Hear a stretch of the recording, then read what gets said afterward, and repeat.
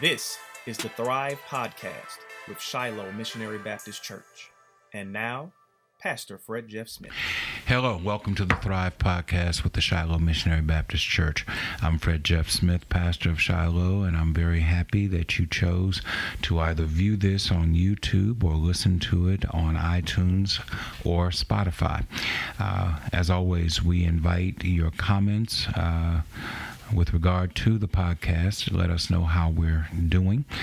We're closing in on the end of the second year of the Thrive Podcast, and we want to hear from you as to how you value this opportunity to engage in conversation and discussion. You can reach me at fredjeffsmith@cox.net, fredjeffsmith@cox.net. Just drop us a note. Let us know what you think about the Thrive Podcast. I'm very happy to welcome back for the second time Mr. Sailor Jackson to the Thrive Podcast. Mr. Jackson is a community activist, and he is an expert in elections. And this is an interesting time of year for us to talk about elections. Mr. Jackson, welcome back. Well, thank you for having me back. Not quite an expert, but I've been paying pretty close attention to the process for a little while. Well, but you also worked in this process for, Yes, for a very long period of time. So let's jump right in and talk about Kyle Ardoin. Let's talk about the current Secretary of State running for his seat currently. The election is going to be held on Saturday. And last week, a week ago Tuesday, Mr. Ardoin was in Monroe, Louisiana, and he engaged in activity on video, endorsing the candidacy of Eddie Rispone for governor and endorsing Donald Trump for president of the United States. Louisiana will continue to win. We will win with Donald Trump. And by state statute, by state law, the Secretary of State can only campaign for himself, cannot campaign for any other individual under any circumstances. So why is it, number one, that Mr. Ardoin seemingly did not know this?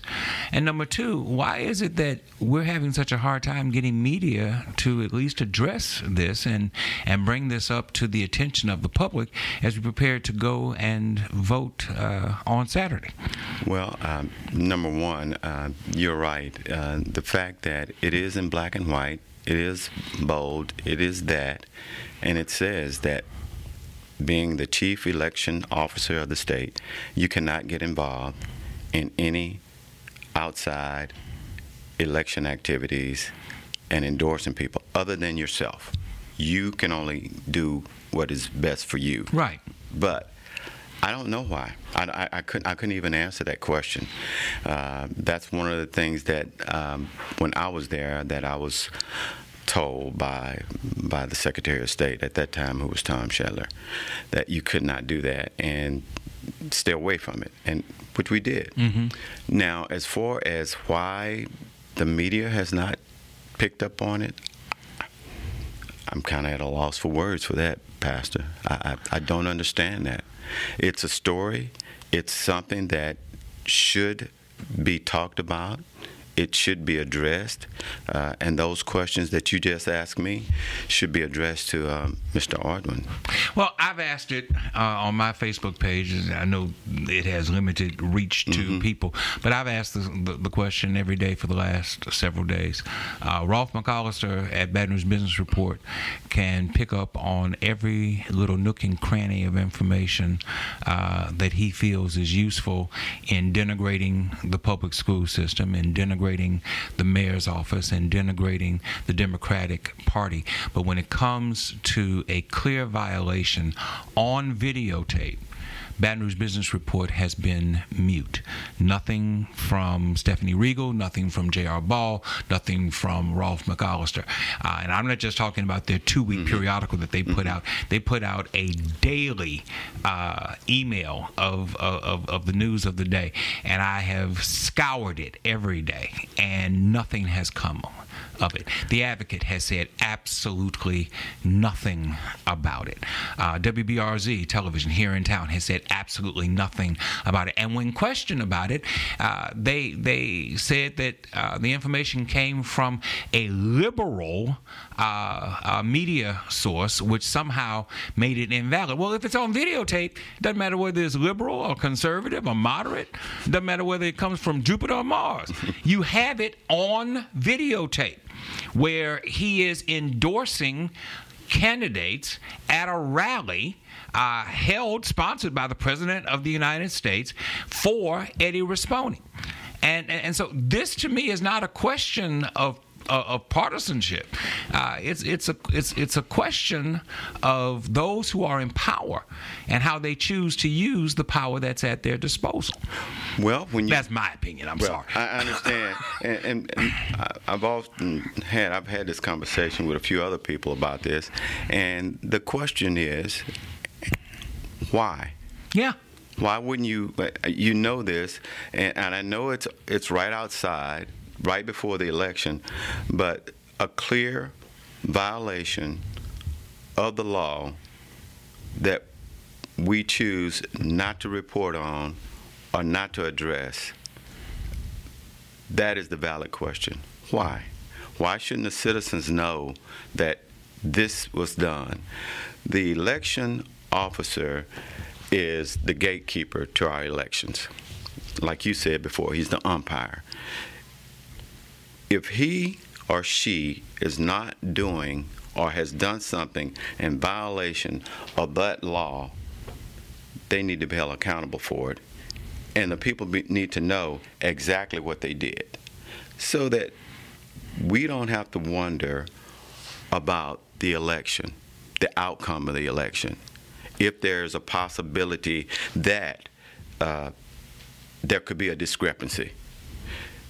Once you have the office and it's tainted, then the election process could become the same way, or you feel like it could become the same way. And that is what you do not want. You do not want to even think that there's any improprieties or anything going on with any of the elections that we have here in the state of Louisiana. And I find it interesting because it's been primarily Republicans that have made these pushes to shift around the way elections are carried out in various states across the country, citing the fact that they want to maintain the integrity of the electoral process. And everything that they have done has been an effort to nullify and limit liberal, progressive, African-American, brown folk from voting. They've changed polling places. They've changed times of polling. This election that's being held on Saturday is being held at a time when several thousand African-American people are going to be out of the city and out of the state attending a sporting event. Interesting that the election was not held last Saturday while LSU was playing Alabama, but it is being held this coming Saturday while Southern is playing Jackson State in Jackson, Mississippi. But they make this claim that we want to make the election process as fair and as upfront as possible, and yet when the person who is responsible for monitoring and maintaining fairness in the election process tilts his hand in the favor of one party and one candidate over another, no one seems to have anything to say about it. In fact, we're told that it's a non-story, that it's a non-issue, and that those that pursue it are pursuing non-stories. I know you're asking why. We know why. And my concern is what can be done about it. Well, you can't sit on the sideline anymore. There's too much at stake for us as individuals, as a state, as a nation, as a country. You cannot sit on the sideline and not participate. If you see something wrong and you know it's wrong, then it's incumbent upon you as that person to say something, to address it. And don't sit back. And we all need to do it. And the people that we voted for to put in, that are in those positions, we should expect them to speak up for us as well, because we voted for them so that they would be able maybe get more traction on what we're trying to do than what we would be able to do. I just think that's the solution. That's what you got to do. If you don't do that, then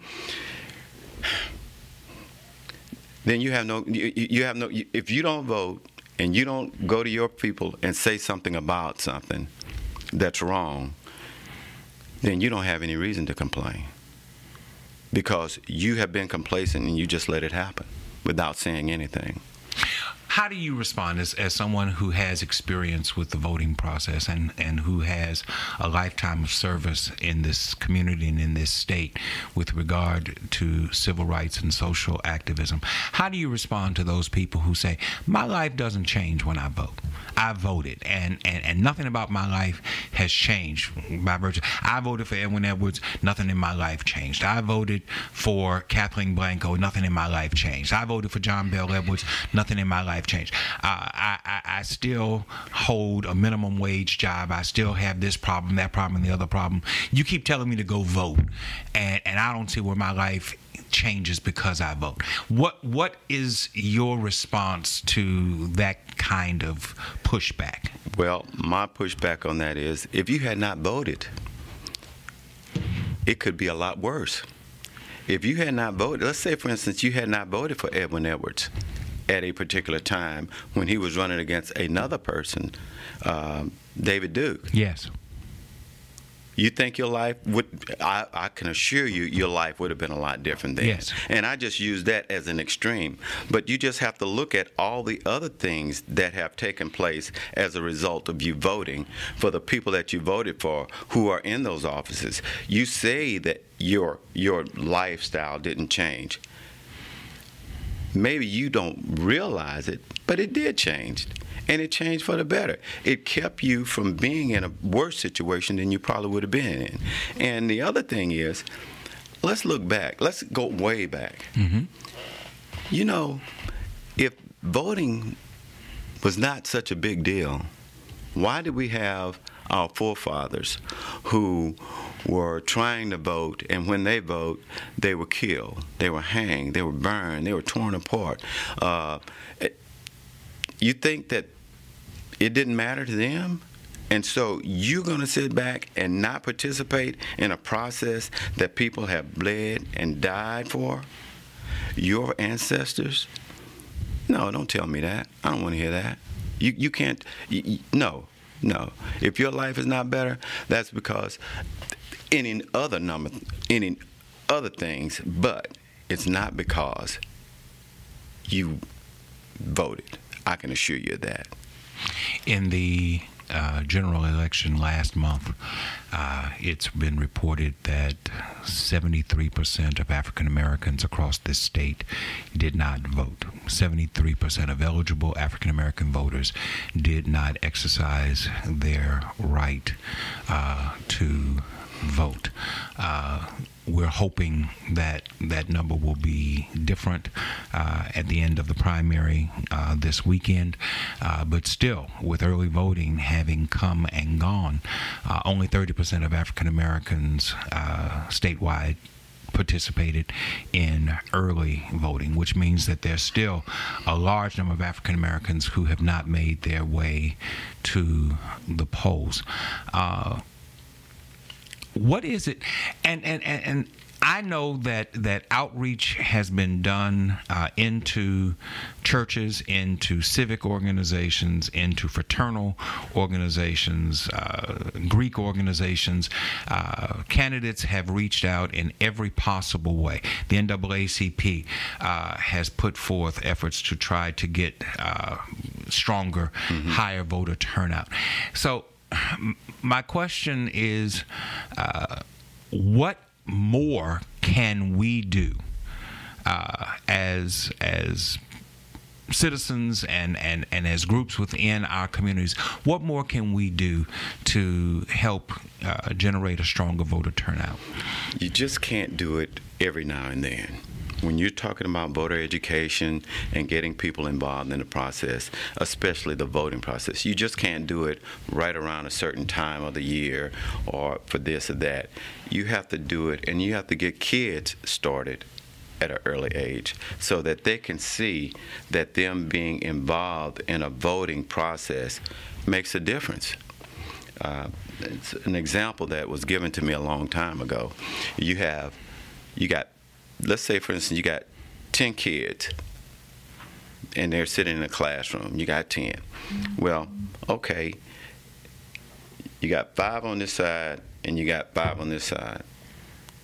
This 5 on this side votes to have recess. This 5 on this side doesn't vote at all. Guess what? You're going to have recess.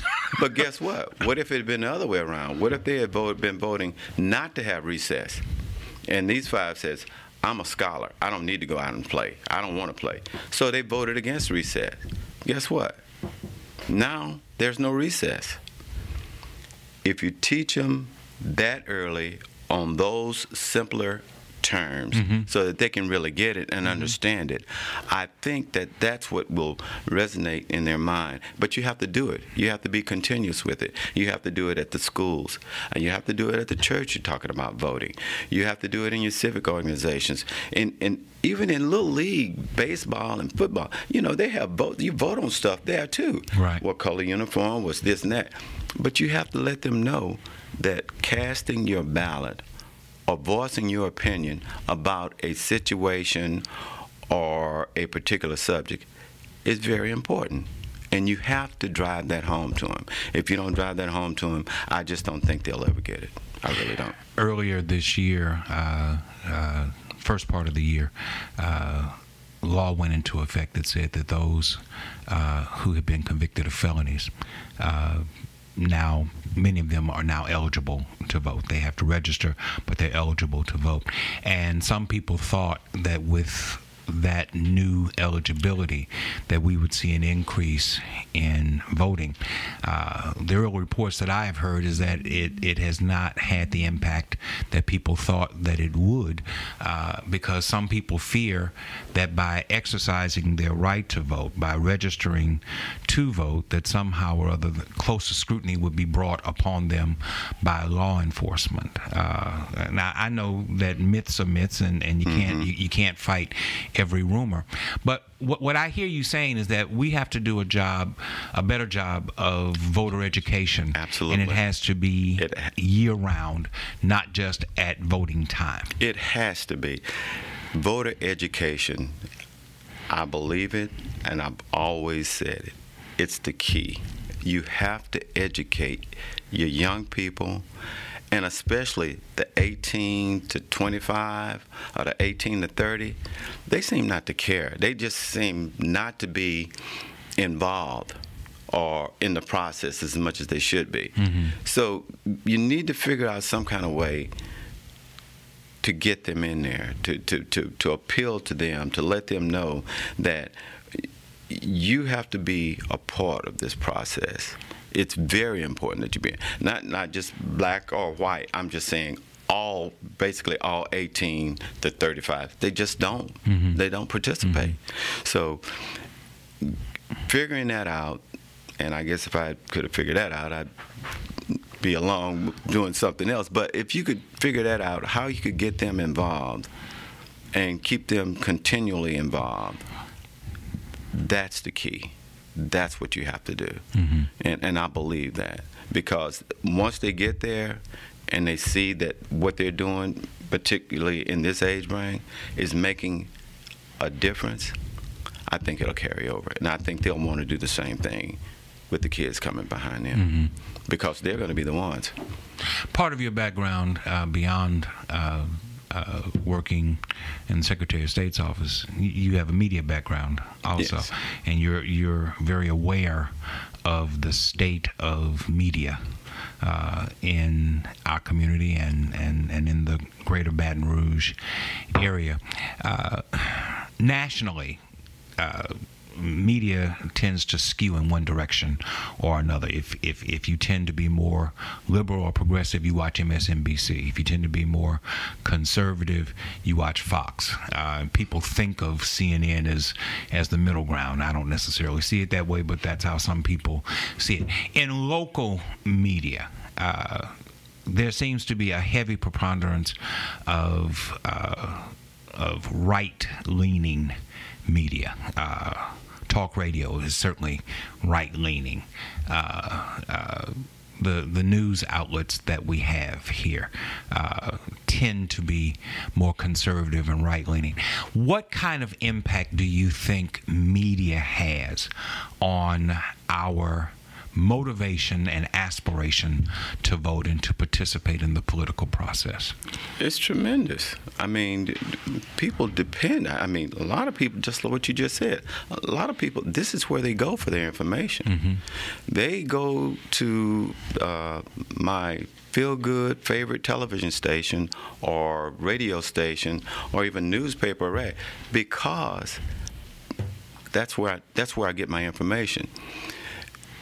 And social media, oh wow, that's where a lot of the information comes from. Mm-hmm. It has an effect, but we as citizens, we have to do our due diligence. We have to do our homework. We have to find out about these things. We just can't get just this one side of the story. You're supposed to get the other side of the story too. And when I was in journalism, and a lot of other journalists would say, you always have two sides, sometimes three sides to a story. Mm-hmm. And you as a journalist, that's what you're trying to do. You're trying to present the factual information on whatever the topic may be, so that you or I or anyone else can draw their own conclusions about what has happened. Mm-hmm. But it's a big draw. It really has a very, very heavy influence on people's thinking and the way they really the way they conduct themselves, I think, to a certain degree. Did media change with commercialization? Talking primarily about television media. At some point, the news stopped being an information service and started being an opportunity to make money. And with that opportunity to make money, people took certain views that they thought would be more appealing to certain audiences in order to generate more revenue. I would say, yeah. I mean, that's what it's always been about. I mean, I think everybody was trying to get it to the point where it was making money. I mean, I grew up with Walter Cronkite on one channel and Huntley and Brinkley on the other channel. Yeah. And it didn't seem to be about making money. You had the 5:30 news. They came on, they reported the news, and they went off. There was no CNN. There was no 24-hour cable news channel where you were trying to find new programming all the time. It just seems that as commercialization took over news broadcasts, these hard bents in one direction or another took hold of news and has completely reshaped the landscape of American politics. And it continues to do that. And I think it's going to continue to be that way. We, at this point in time, are looking for, quote unquote, those opinions that we think that favor our opinion, what we think. And people are going to gravitate to those television stations or those news media outlets or whatever the case may be, because I have that same opinion, or they expressing what I would like to say or want to hear. And that's where it comes in. And with that, they leave one station, and now you got viewership. Now you're talking about audience. So now I can charge more for a commercial. I can charge more for this or that. Right. And that's where I think that's where it's at right now. I really do. I think it's like that. A lot of times, you might channel surf, especially when you're watching news. You might go from this to this to this to this, and whatever picks up A lot of times, if that picks you up, hits your fancy, then okay, I'm gonna stick with that. Right. But sometimes you just go, I don't want to watch that, or I got my own opinion about that, and I'm not watching that station. I'm gonna watch this station.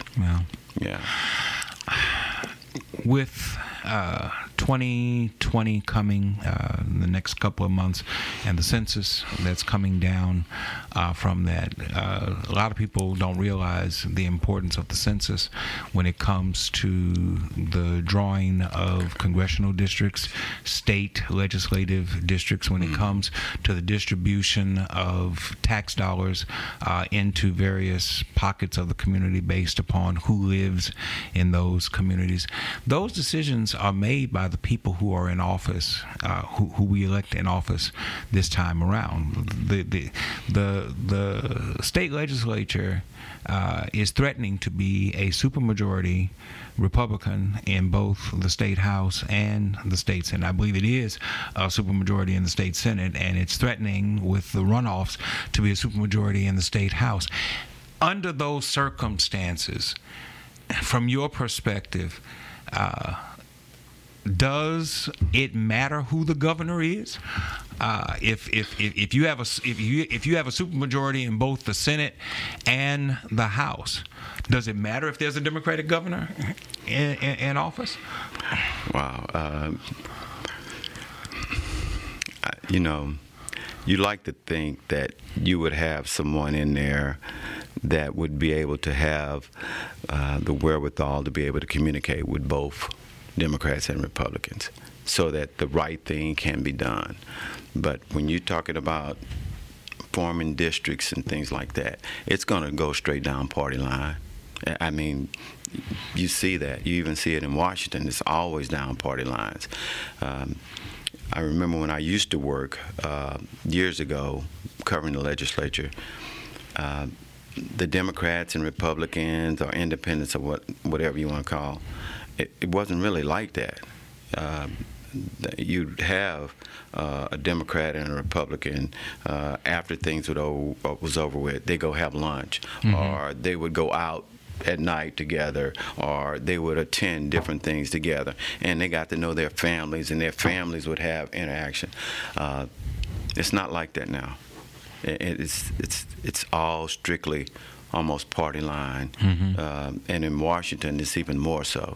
You can't associate with a Democrat, or you can't associate with a Republican or something like that. And I think that's one of the things that's really hurting us. It's hurting our country. It's hurting our nation bad. African Americans of a certain age look at younger generations of us, and I guess I'm starting to be in that age group that's looking back. I'm old. And you mentioned earlier that people of the younger generation don't seem to be as motivated as their parents and their grandparents were.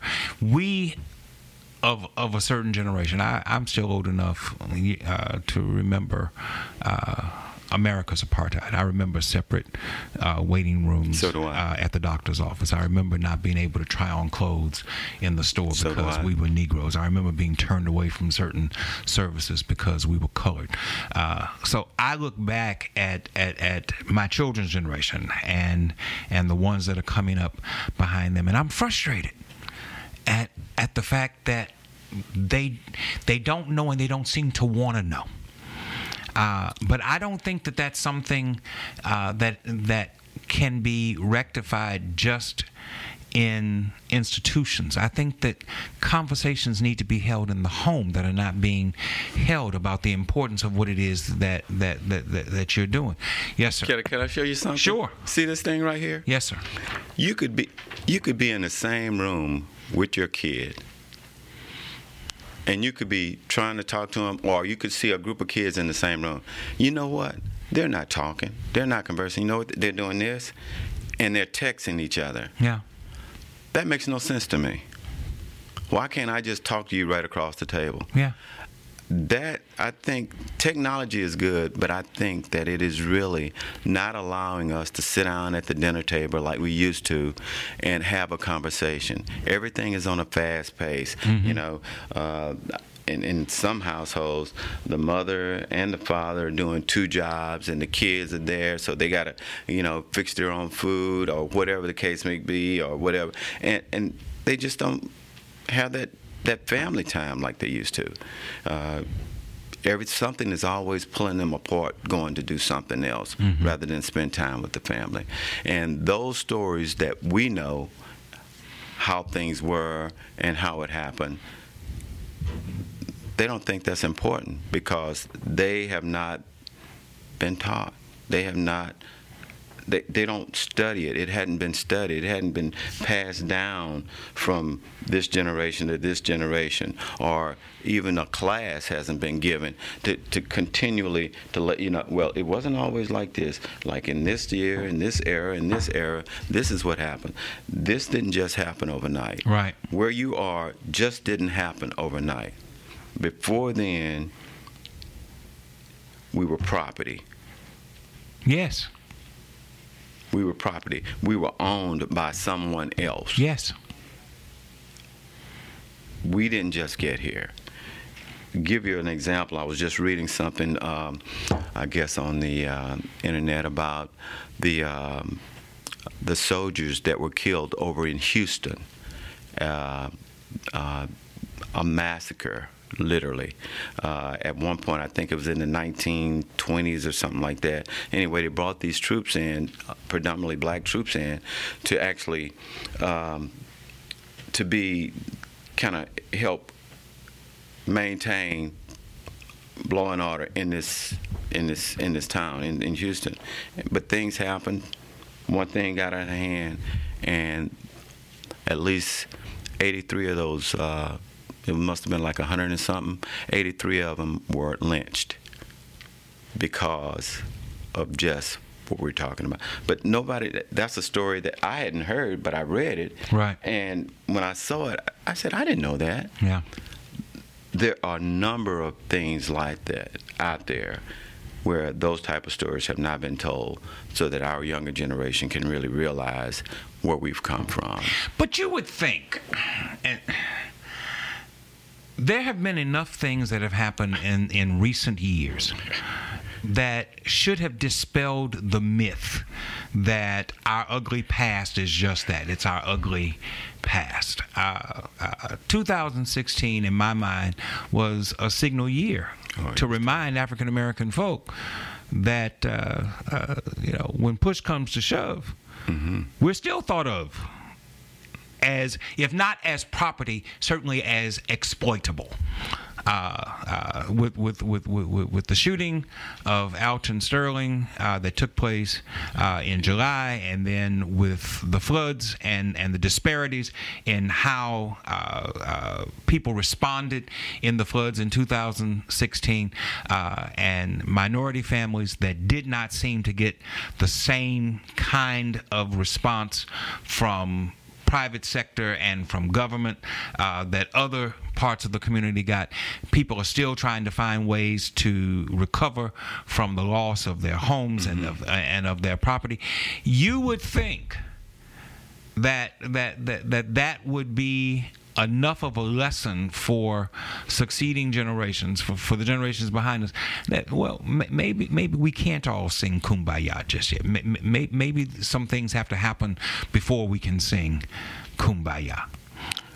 We, as a people, we have to learn how to get along. We really do. It's only one world. This is only one planet.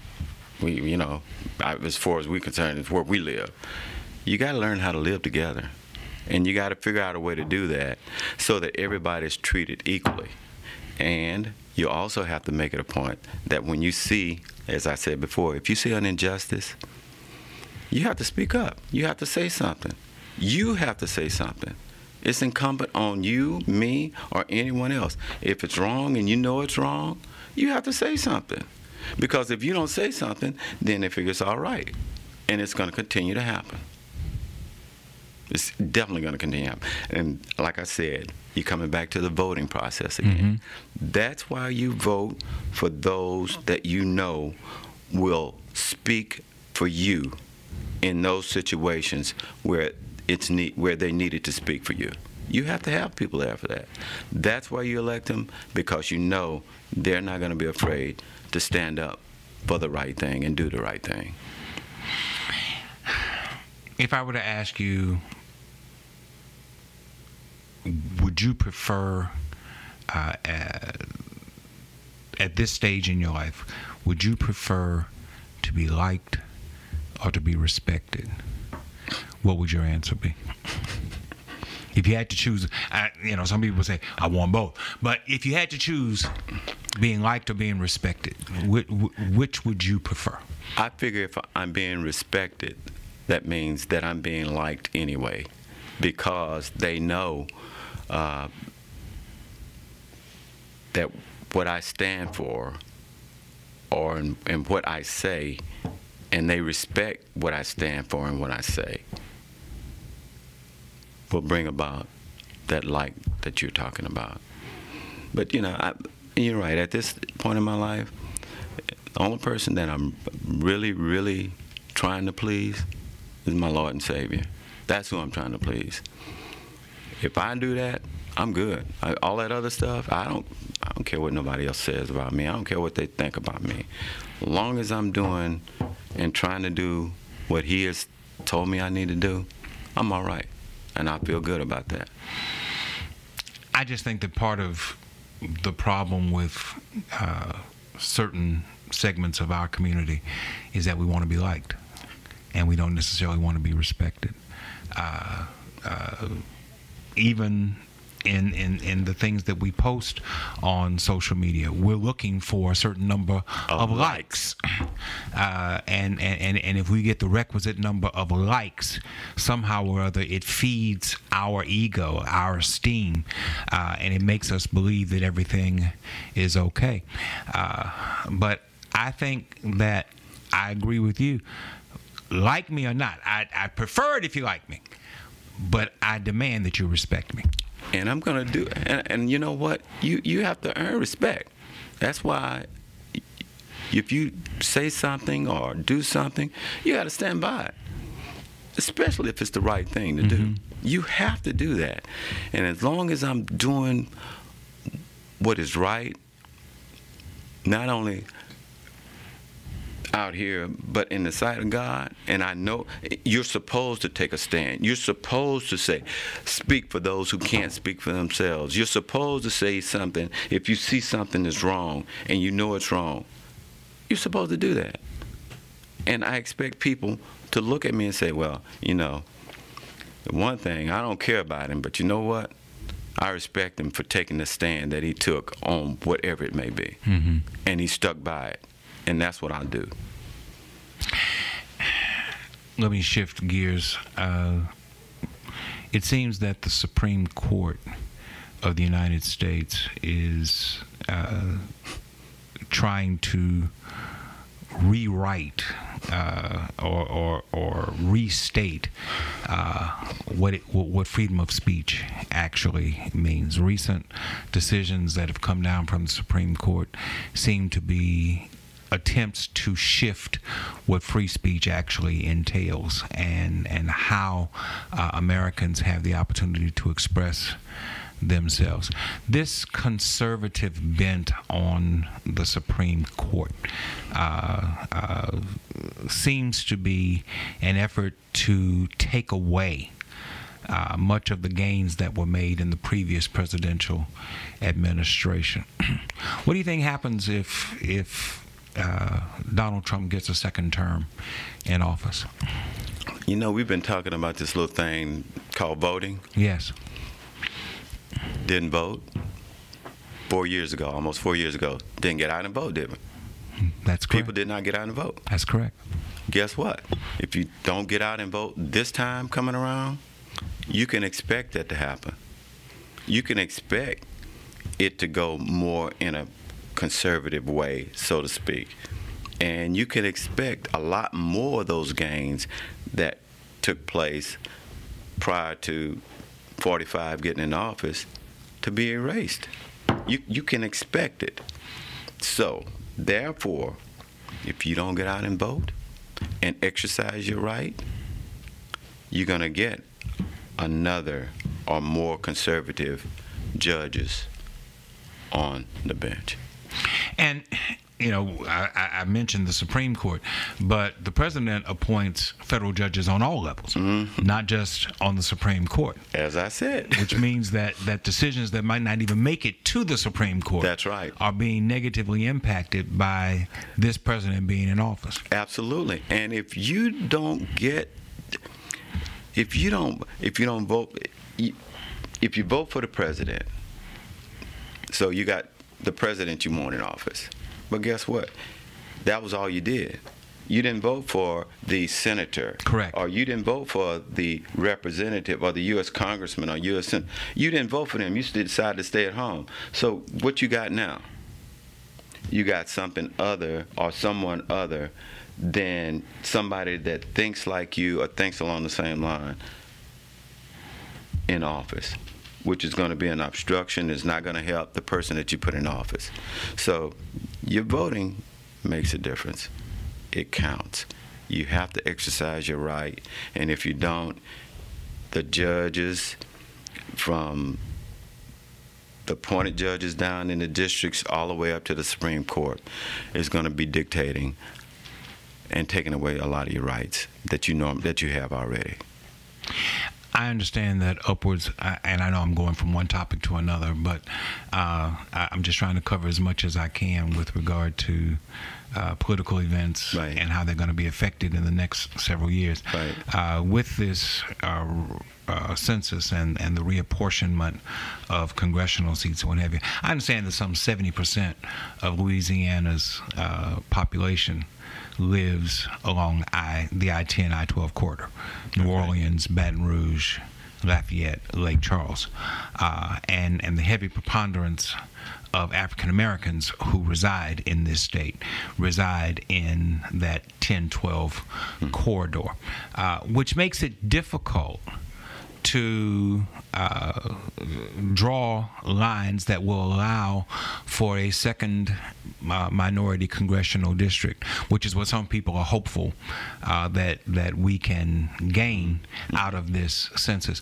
What's your view on the prospects of a second minority congressional district coming out of this census? I just don't see it. I'm sorry, I just don't.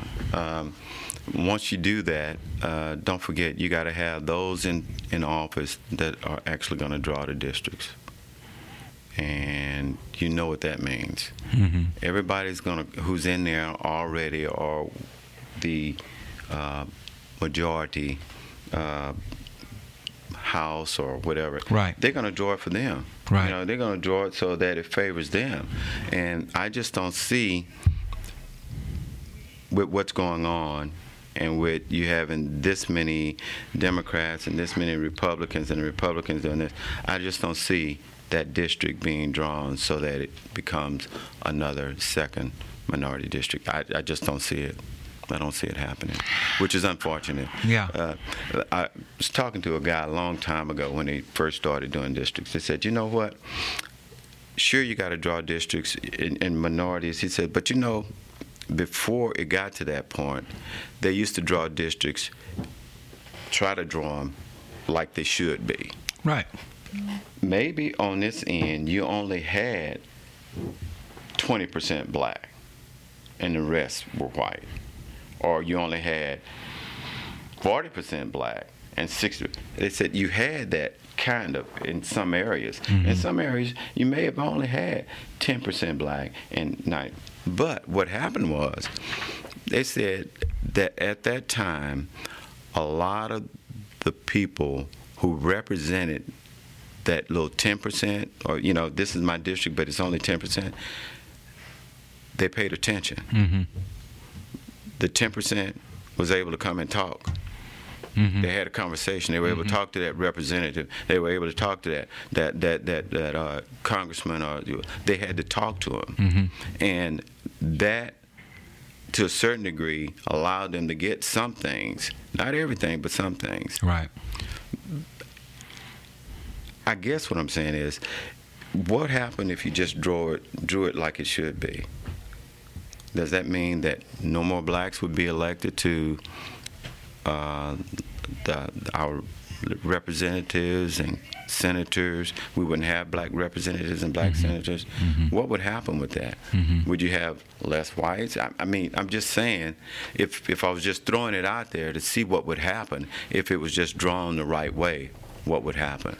Well, the fear is that the racial polarization that exists in this climate is so strong that the voices of black and brown people would be muted and disregarded under those circumstances.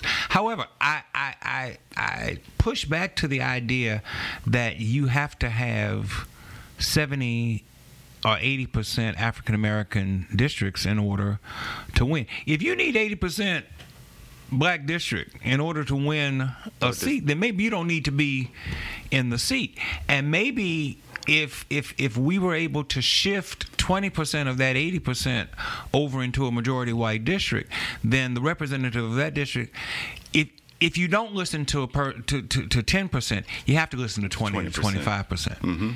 Yeah. You have to pay attention to what's being said, and it seems like our strategy is wrong-headed when it comes to this.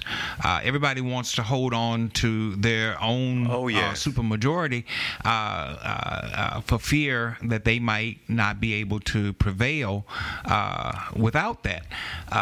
But you're winning your seat, but you're not doing anything for the benefit of the rest of the state under those circumstances. Well, we went from that, and then they ended up doing what was called gerrymandering. Yes.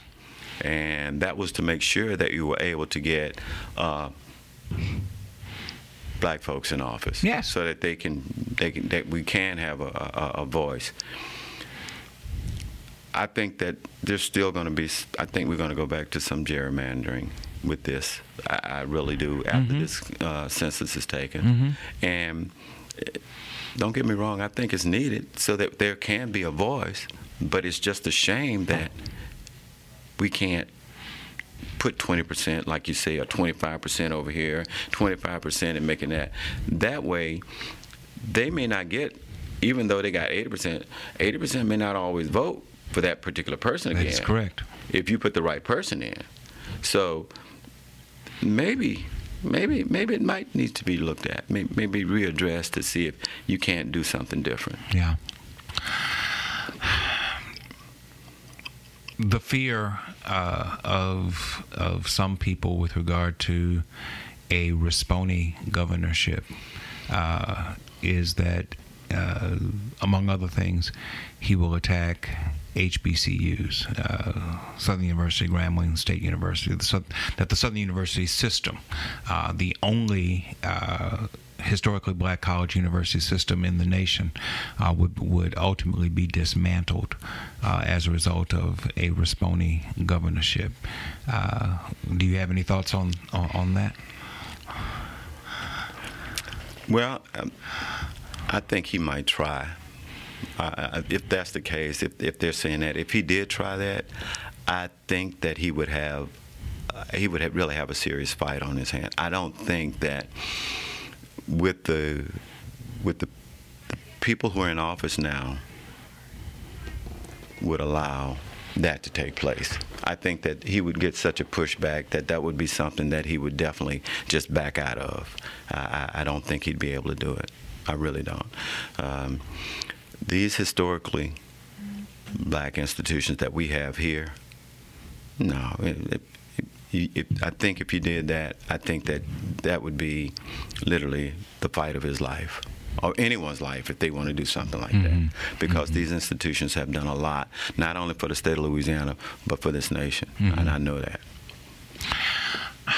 What final thoughts do you have as this is being aired on the eve of the election?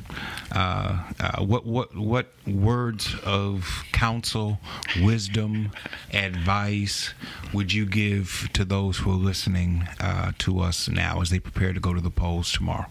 I would say, if you're going to the polls to vote, take someone with you. Because you know somebody that's already said what we've already said, my vote is not going to count. You pick them up. You tell them, come on, we're going to the polls to vote. Not telling them who to vote for, but go to the polls and exercise your right to vote. The turnout is the most important thing that will decide this election. And if you don't get out and vote, do not expect me to listen to you on Sunday morning. You're upset because of the outcome. Yeah. If you didn't get out, don't talk to me. I'm done. I'm done.